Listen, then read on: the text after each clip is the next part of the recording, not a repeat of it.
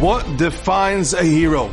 The Mishnah tells us in Pirkei Avot, Ezu Agibor Akovesh Yitutzo. Who's a strong person? Who's a warrior? Who's a strong soldier? A person that's able to overcome the Yetzer Hara, the evil inclination to say no to sin. Rabbi, we're reading the history books that unfortunately people lived in lands that was full of dictatorship and governments that were controlling their lives and were being very evil. But here and there you had very strong people that were determined and had the guts to get up and try to topple the government. Some of them succeeded and took down the government, but many did not succeed. But for the fact that they even thought to go up against the government and fight for their freedom, they're considered heroes in the history books. A person that tries to fight back for truth, for emes, and is determined to actually be holy, that is considered a hero. That is considered a person that's a strong soldier of Hashem. Ezo Agibor Akovesh Yitutzo doesn't only mean when you actually conquer the Yetzer Hara, you are a Gibor. Of course, if you actually take him down and you control your eyes totally and you become a holy person, of course you're a Gibor and you're a very strong person and a huge tzaddik. But it's even more than that. It's every time you try to conquer the Yetzer Hara, every time a person in this generation that the sins are all over the place, that the preachers is so viral, it's all over the place, a person that even thinks to control his eyes, that wants to control his eyes, that has a strategy and a plan and really deep inside his heart wants to take upon himself to take down this massive Yetzer Hara in our generation, a person who even thinks, who tries to do that,